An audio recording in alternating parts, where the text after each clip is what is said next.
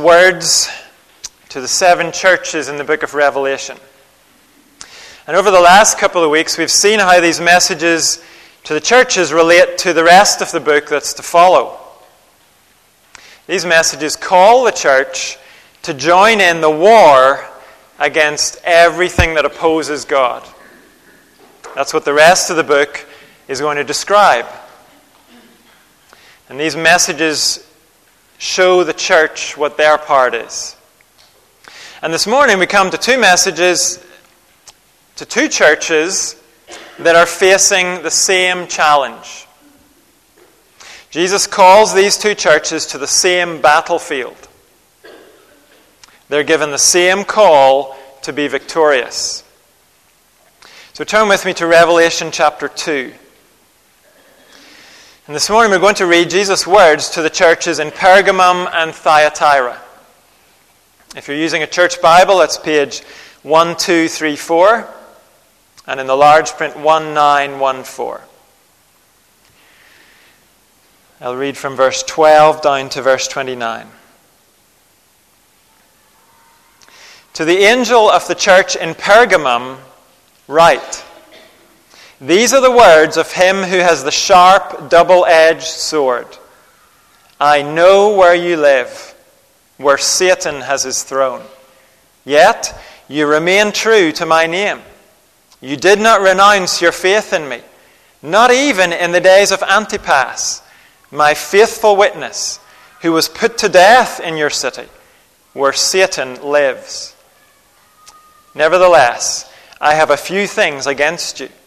There are some among you who hold to the teaching of Balaam, who taught Balak to entice the Israelites to sin, so that they ate food sacrificed to idols and committed sexual immorality. Likewise, you also have those who hold to the teaching of the Nicolaitans. Repent, therefore. Otherwise, I will soon come to you and will fight against them with the sword of my mouth.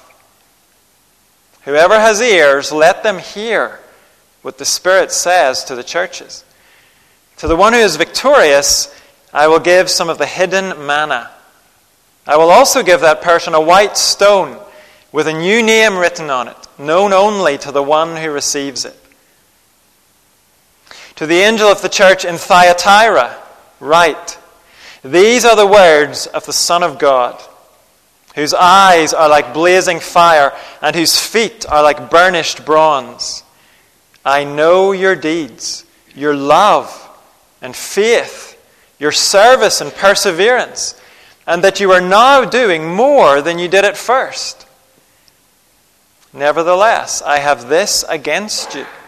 You tolerate that woman Jezebel, who calls herself a prophet.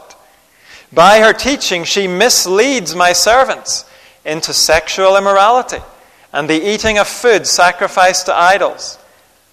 I have given her time to repent of her immorality, but she is unwilling. So, I will cast her on a bed of suffering, and I will make those who commit adultery with her suffer intensely, unless they repent of her ways. I will strike her children dead. Then all the churches will know that I am he who searches hearts and minds, and I will repay each of you according to your deeds.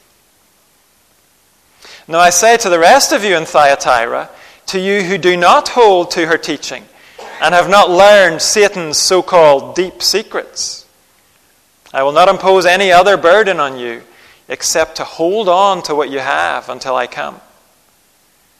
To the one who is victorious and does my will to the end, I will give authority over the nations. That one will rule them with an iron scepter and will dash them to pieces like pottery, just as I have received authority from my Father. I will also give that one the morning star. Whoever has ears, let them hear what the Spirit says to the churches. This is God's word, the word of the risen Jesus to his church. Jesus gives his call to war to the churches in Pergamum and Thyatira. And the call is, dare to discipline. Jesus gives high praise to both of these churches. And then he points to an area where both of these churches are failing. But if we start with Pergamum, before we get to those parts of Jesus' message, the bits about success and failure, before that, Jesus introduces himself. And we've seen in previous weeks, he begins each of these messages by highlighting some part of the vision John saw back in chapter 1. The vision of the risen Christ in all of his power and glory.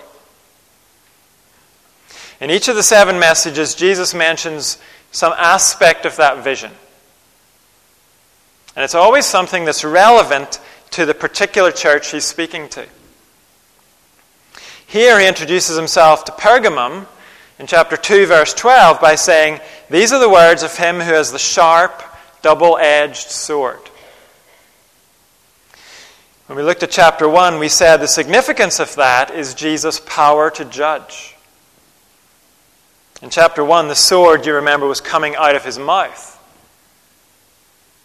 showing that his word has the power to condemn or to acquit. That power has been given to him by his Father. Jesus' verdict is the definitive verdict. He's the judge. And we'll see later this truth has particular relevance for the church in Pergamum. They need to live with an awareness of Jesus' power to judge. But having mentioned that, Jesus then goes on to praise this church in verse 13. "I know where you live, where Satan has his throne. Yet you remain true to my name.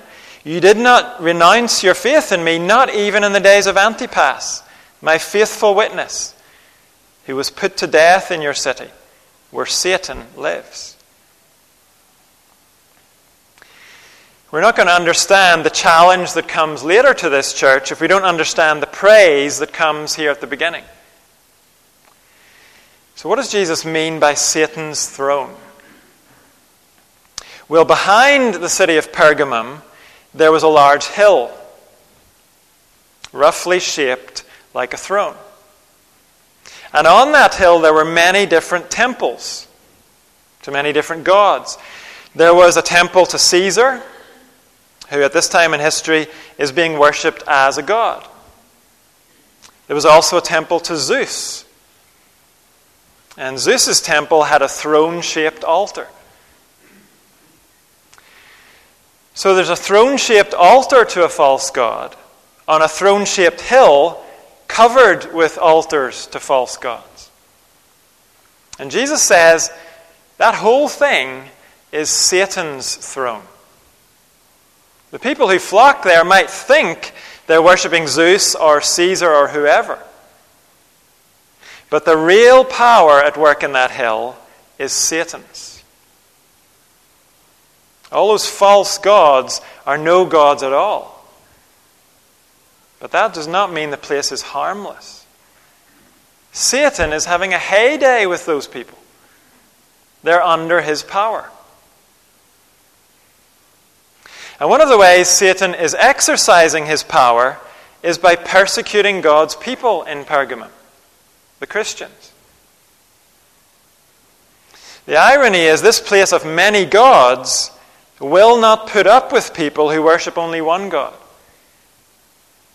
If you worship them all, they'll leave you alone. But when Christians try to limit their worship to Jesus alone, when they insist he is the only God, well, that gets you persecuted in Pergamum. That's one way Satan's power is at work in this city. But the church has held firm. Jesus says, "You remain true to my name." In fact, they have remained true, even though at least one of them, someone called Antipas, has been put to death for his allegiance to Jesus. So this church has already faced a head-on attack from Satan, and they have stayed true to Jesus. Isn't that a victory? to live in Satan's city under the shadow of his throne, and then to face a direct attack from Satan and hold firm? Yes, it's great. And Jesus acknowledges that. But he wants this church to know Satan has other approaches. He has other strings in his bow. And it turns out this church that's so alert to Satan's head-on attacks is ignoring his more subtle attacks. In fact, while they've been resisting Satan's persecution, his representatives have slipped into the church. And they're working to destroy the church from within. Jesus wants Pergamum to see how Satan builds his throne in church. Look how Jesus explains it in verses 14 and 15. Nevertheless, I have a few things against you. There are some among you who hold to the teaching of Balaam, who taught Balak to entice the Israelites to sin, so that they ate food sacrificed to idols and committed sexual immorality.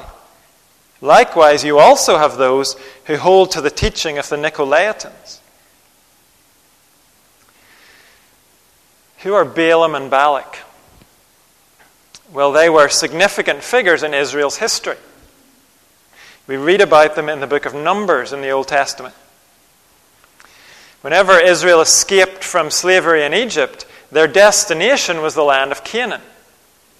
That was the land God had promised them. But in order to get there, they had to pass through other lands, lands that were occupied. And their procedure was to send a message ahead to the rulers of those lands and say, look, we don't want your land. We're just passing through. We're not going to take your crops. God supplies us with manna to eat. So will you just let us pass through safely? But at one point on their journey, the Amorites refused to let Israel pass through. Instead, they gathered for war against Israel. And the Amorites lost. Now, a little bit further up the road were the Moabites. And when their leader Balak heard what had happened to the Amorites, he got pretty edgy. Actually, the book of Numbers tells us he was terrified. And his people were filled with dread at the approach of the Israelites. But Balak came up with a plan. He hired a prophet called Balaam. And the job he gave Balaam was to curse the Israelites. That's what Balak contracted him to do. Balaam was a prophet for hire. And Balaam may have been greedy, and he may have been stupid, but he wasn't crazy. He realized that when God is with a people, it's both pointless and dangerous to try and curse them. And so Balaam didn't curse Israel. In fact, under the influence of God's Holy Spirit, he ended up blessing the Israelites instead. And that didn't make Balak very happy. Balaam got fired. But before he left, Balaam gave Balak some advice. He said, you're never going to beat the Israelites in a head-on fight. But if you can entice them away from their God, if you can lead them to be unfaithful to him, you'll have much more success. Well, Balak took Balaam's advice, and it worked perfectly. Instead of lining up his soldiers against the Israelites, Balak sent Moabite women in to join the Israelites and make friends. It wasn't long before Israelite men were accepting invitations to dinner with those Moabite ladies. But those dinners also involved sex and worship of the Moabite gods. It all went together as a package. Soon the men were inviting the ladies back to the Israelite camp to do the same thing there. And the outcome of it all was that God's judgment fell on Israel for her disobedience. 24,000 Israelites died.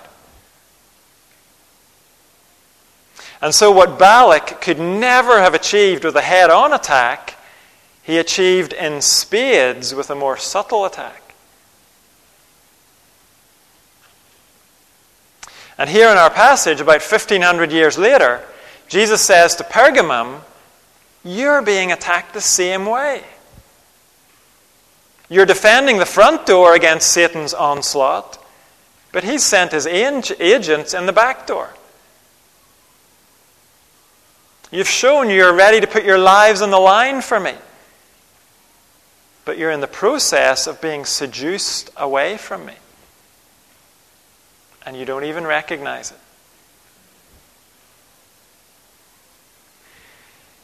Now, it's highly unlikely anyone arrived at the church in Pergamum and announced themselves to be a follower of Balaam. No one sat in their membership interview and said, I notice you're a Baptist church. Well, personally, I hold to the teaching of Balaam. No, these people would pass for straight up and down Christians. It's Jesus who's calling them what they really are. And that's why the church is in such danger. It's all happening so subtly. These infiltrators are enticing the church into sin. What did that involve exactly? Well, in a city like Pergamum with so much idol worship going on, part of the seduction would almost certainly have included literal idol worship and literal sexual immorality. Idol worship often involved sacrificial meals, and at the temples, sex with temple prostitutes. Some Christians are probably being led into that. But the application is almost certainly wider than that. Last week we heard about trade guilds, places where workers join together for contacts and job opportunities, but also places where worship was given to Caesar and to other gods. And we saw the pressure there was to join those guilds, because it was very hard to find work if you didn't join up. And no doubt these Balaam types in the church are arguing it's okay to pay your dues to a false god now and again, just in the name of getting along. And in the process, people are beginning to compromise their allegiance to the true God. It seems this group called the Nicolaitans were people who actually taught this kind of compromise. They were putting in a kind of active persuasion to the church. But much of the time, this enticement to sin will be coming from people in the church who are just living this way, setting an example of compromise and sin. And because the church as a whole isn't doing anything about it, other Christians begin to figure, well, it must be okay. And they start doing the same things. So the point here is not that all these followers of Balaam are consciously trying to destroy the church. The point is, as they live lives of compromise and sin, Satan is using them to destroy the church by leading others into sin. And so Pergamum is a church bravely facing attacks from the outside, but overlooking the attack from within. And if we think for a moment about how this applies to us, obviously in our culture, the focus is not on idol temples. But imagine someone in the church who professes to follow Jesus. and yet they're obviously consumed with greed. They're living for more and more money and stuff. And they're using the church as a place to flaunt their aspirations and their wealth. Someone else in the church starts sleeping around or moves in with their boyfriend or girlfriend. And the church as a whole just ignores it. Or someone who professes to be a Christian starts to date an unbeliever. And the issue is never addressed. Someone else starts telling anyone who listens to them that the culture around us has moved on. The standards in the Bible, well, aren't they getting a bit out of date? Hadn't we better move on from the Bible's teaching? Shouldn't we update our standards in line with the culture? Imagine a church where this kind of stuff is being spread around by church members. And these kinds of lives are being lived by church members with no challenge and no rebuke from the rest of the church. No one's going about denying the resurrection. They're not denying the divinity of Jesus Christ. But the church is being attacked from within. Satan is quietly building his throne in the church. And no one's doing a thing about it. That's where Pergamum is. And it's a danger for every church.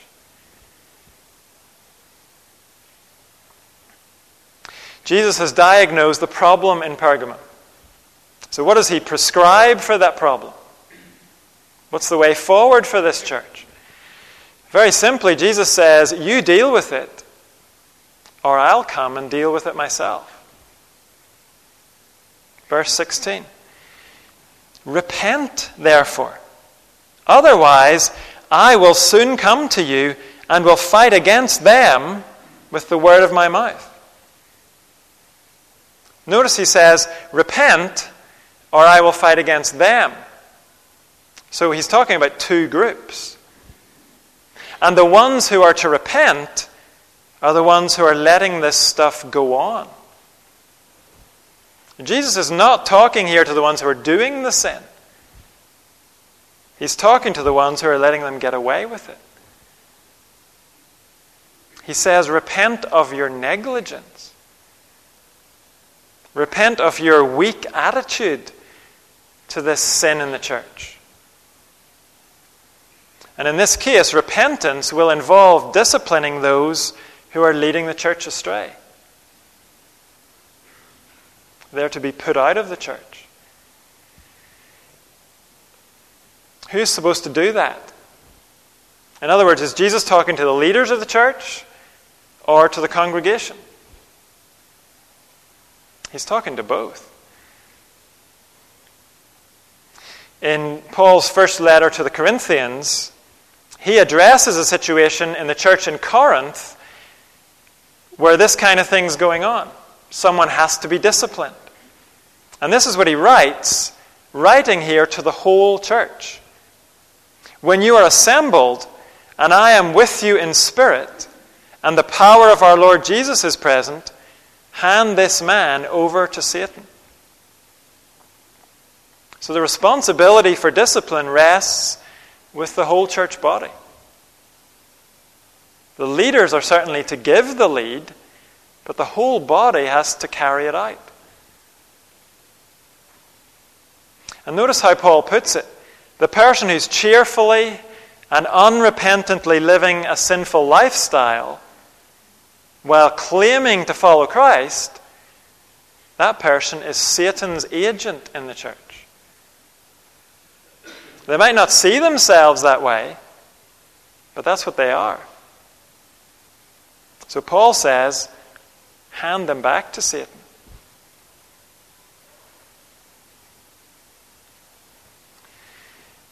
Of course, ultimately, Paul wants that individual to repent themselves. and be reconciled to God. That's the goal of the discipline. But in the meantime, the church needs to recognize the seriousness of what's going on. And here Jesus says to Pergamum, Satan may have his throne outside of my church, but I will not allow him to have it in my church. So either you as a church deal with this, or I will. I will bring my sword of condemnation among you. And the same message comes to us. Now, just so we're clear, we are certainly called to love one another and bear one another's burdens and forgive and confess our sins to one another. We are to welcome all kinds of sinners. We're to welcome them with the good news that Jesus came to save all kinds of sinners. Yes. But we are not to tolerate those who claim to belong to Jesus and yet refuse to battle sin, who cheerfully go on in sin and by their example lead others into sin.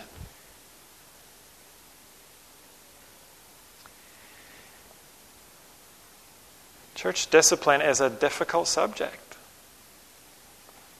That's as it should be. It's a thing to be thought about, and if and when the time comes, it's a thing to be done in fear and trembling. And it's to be done in stages. The New Testament elsewhere tells us that. The person is to be given ample and repeated opportunity to repent and be restored. It's hard to do. But every church has to be willing to do it. That's what Jesus is insisting on. Because the church that refuses to discipline is letting Satan build his throne in Jesus' church. And that makes Jesus angry. In his letter to Smyrna, Jesus said, I hate the practices of the Nicolaitans. And when Jesus hates something, the church needs to hate it too. And show by their actions that they hate it.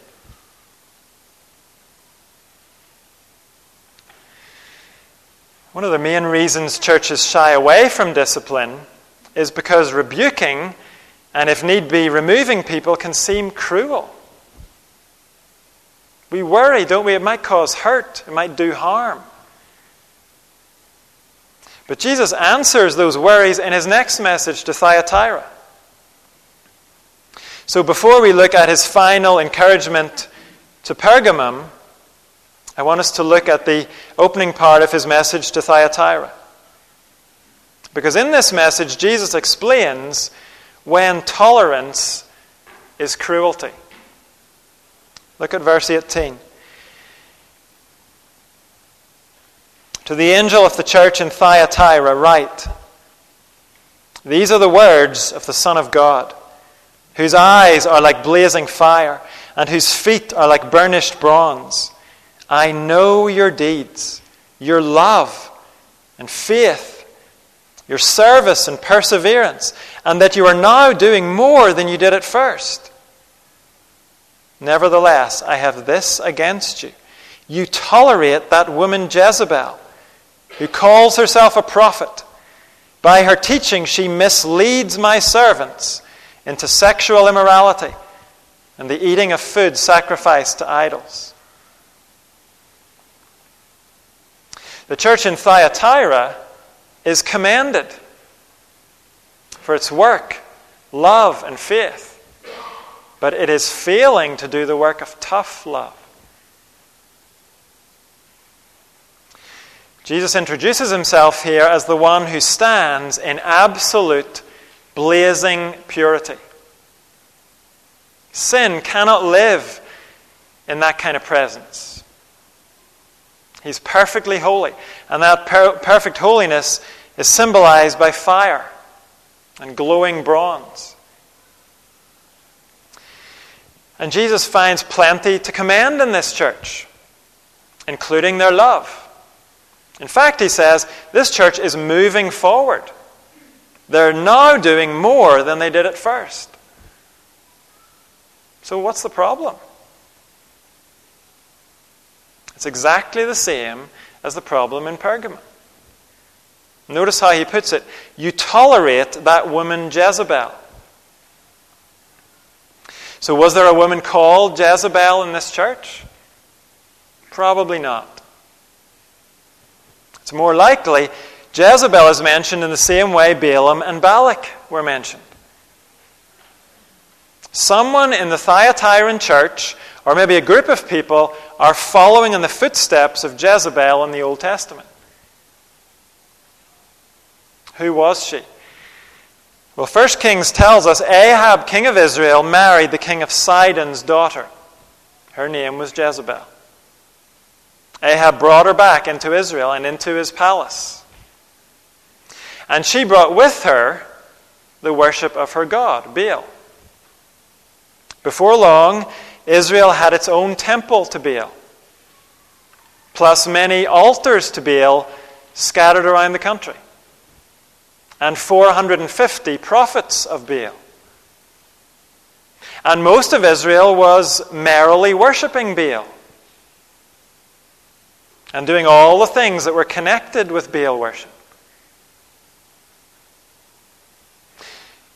So Jezebel did the same thing Balaam and Balak had done centuries before her. She did not lead a frontal attack on Israel. She defeated them from the inside.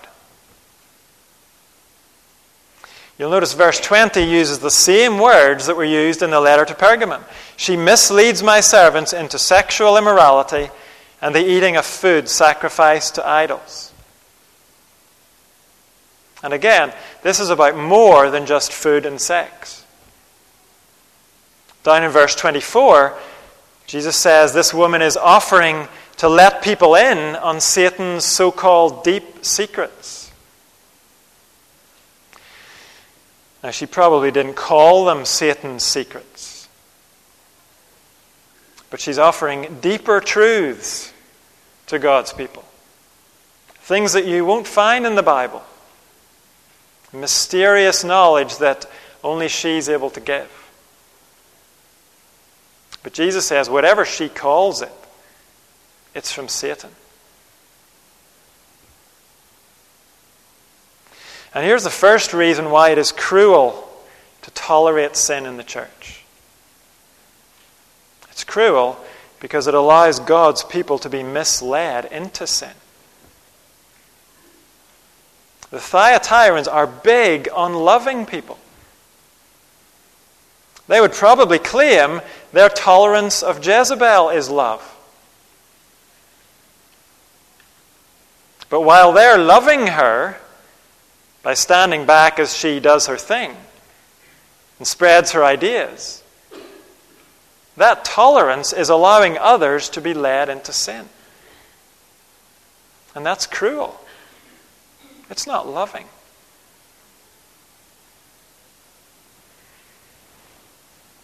Then Jesus gives a second reason it's cruel to tolerate sin in the church. It lets Jezebel herself go unchecked towards God's judgment. Look what he says in verse 21. I have given her time to repent of her immorality, but she is unwilling. So I will cast her on a bed of suffering, and I will make those who commit adultery with her suffer intensely, unless they repent of her ways. I will strike her children dead. Her children here means her followers. God's judgment will fall on all of them. Now the Bible leaves us in no doubt. God is a tolerant God. But his tolerance has a purpose, and it has a limit. God tolerates sin for a time to give people opportunity to repent and be saved. His tolerance should never be taken as approval of their sin. It's a gracious opportunity to turn from sin. And God's tolerance is not indefinite. One day it will end. And so the tolerance of the Thyatiran church is not like God's tolerance. They have been tolerating Jezebel's sin because they're too weak-kneed to rebuke her. But how has that helped her? God has tolerated her sin for a time so the church can call her to repentance. But the church has not taken the opportunity. They haven't loved her enough to rebuke her. And now God's tolerance has run out. He says He's coming with judgment. So the tolerance of the Thyatiran church has actually been cruelty. So long as God withheld His wrath, maybe church discipline would have brought her to her senses. But the church did nothing. And now God's wrath is coming.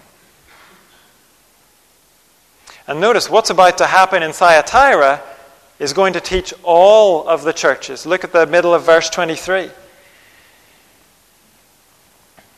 Then all the churches will know that I am He who searches hearts and minds, and I will repay each of you according to your deeds.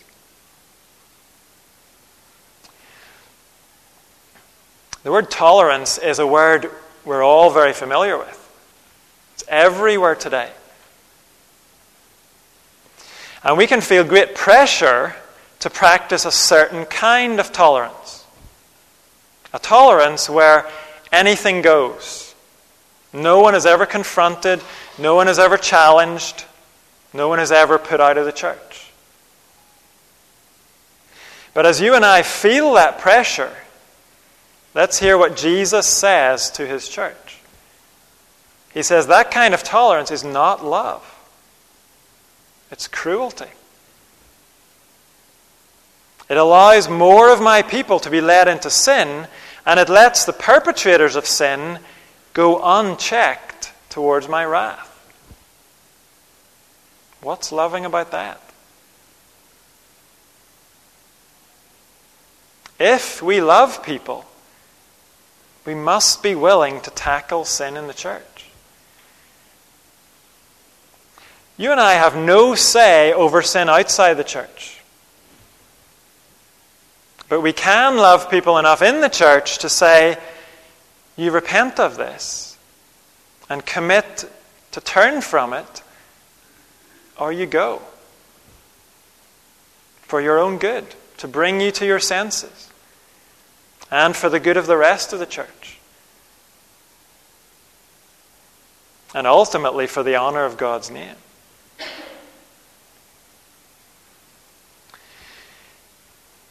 Each of the 7 messages to the churches ends with a promise. It's a promise given to those who are victorious, or those who conquer. Now we know the battlefield these 2 churches are called to. They must dare to discipline. That's the front line they're to fight on. They must refuse to let sin go unchecked in the church. But what promises does Jesus have for them? What encouragements does He give? Well, look back to verse 17. He says to Pergamum, to the one who is victorious, I will give some of the hidden manna. I will also give that person a white stone with a new name written on it, known only to the one who receives it. Jesus says to the church, fight your battle. And yes, you might suffer in this life because of it. Satan does not like people who kick over his throne. But I will sustain you. Just like I gave Israel bread from heaven, manna to keep them going on their journey, so I will give you all that you need. And He also promises a white stone, Probably that means a token of membership. Jesus says, Satan won't let you in his club if you remain true to me. You might find yourself excluded from the high places and the in-groups of your society, the places where he has his throne. But I will welcome you into my new heaven and earth. You have membership in the place where my throne stands.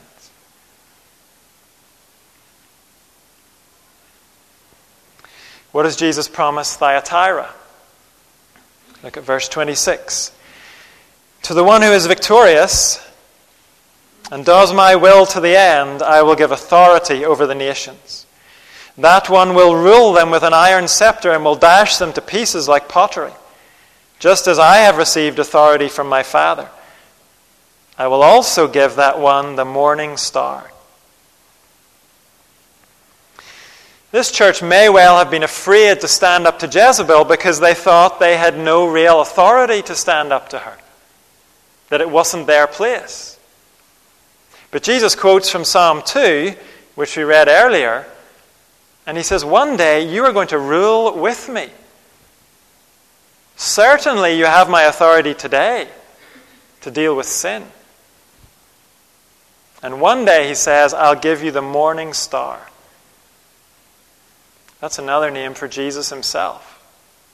It comes back later in the book. The church is Jesus' bride. And the reason we refuse to let his bride wallow in sin is ultimately because we long to present Jesus with a pure and spotless bride.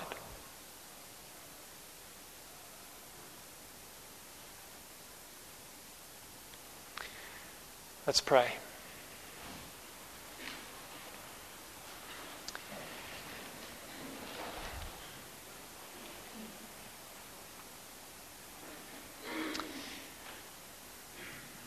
Father, you call us repeatedly to love. And as we listen to your Son this morning, we realize sometimes love requires confrontation. You call us to resist the devil. And your Son has told us that sometimes the devil has to be resisted inside the church, when he's trying to gain a foothold in the church. So we hear this call to war from Jesus, and we ask you to help us. Help us, first of all, as individuals. Teach each of us self-discipline.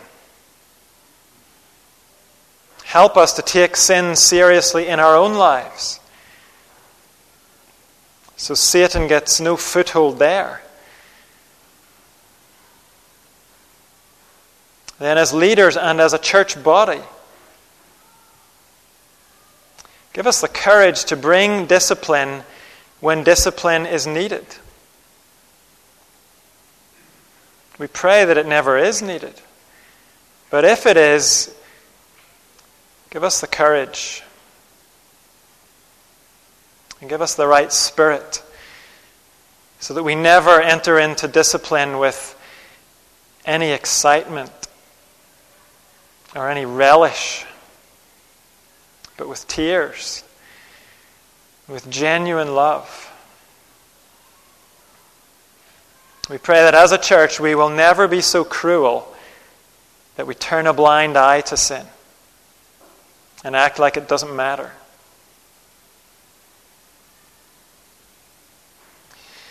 And as we pray these things, we take hold of your promises. The promise of manna, heavenly supplies for all that we need. The promise of a white stone, showing our acceptance before your throne, not because of our goodness, but because of Jesus' sacrifice, his death in our place. And we thank you for this promise from Jesus that he will give us himself, the morning star. We want to fight this battle because we want to honor him and be with him. So help us. Amen. Let's sing, O Church, arise.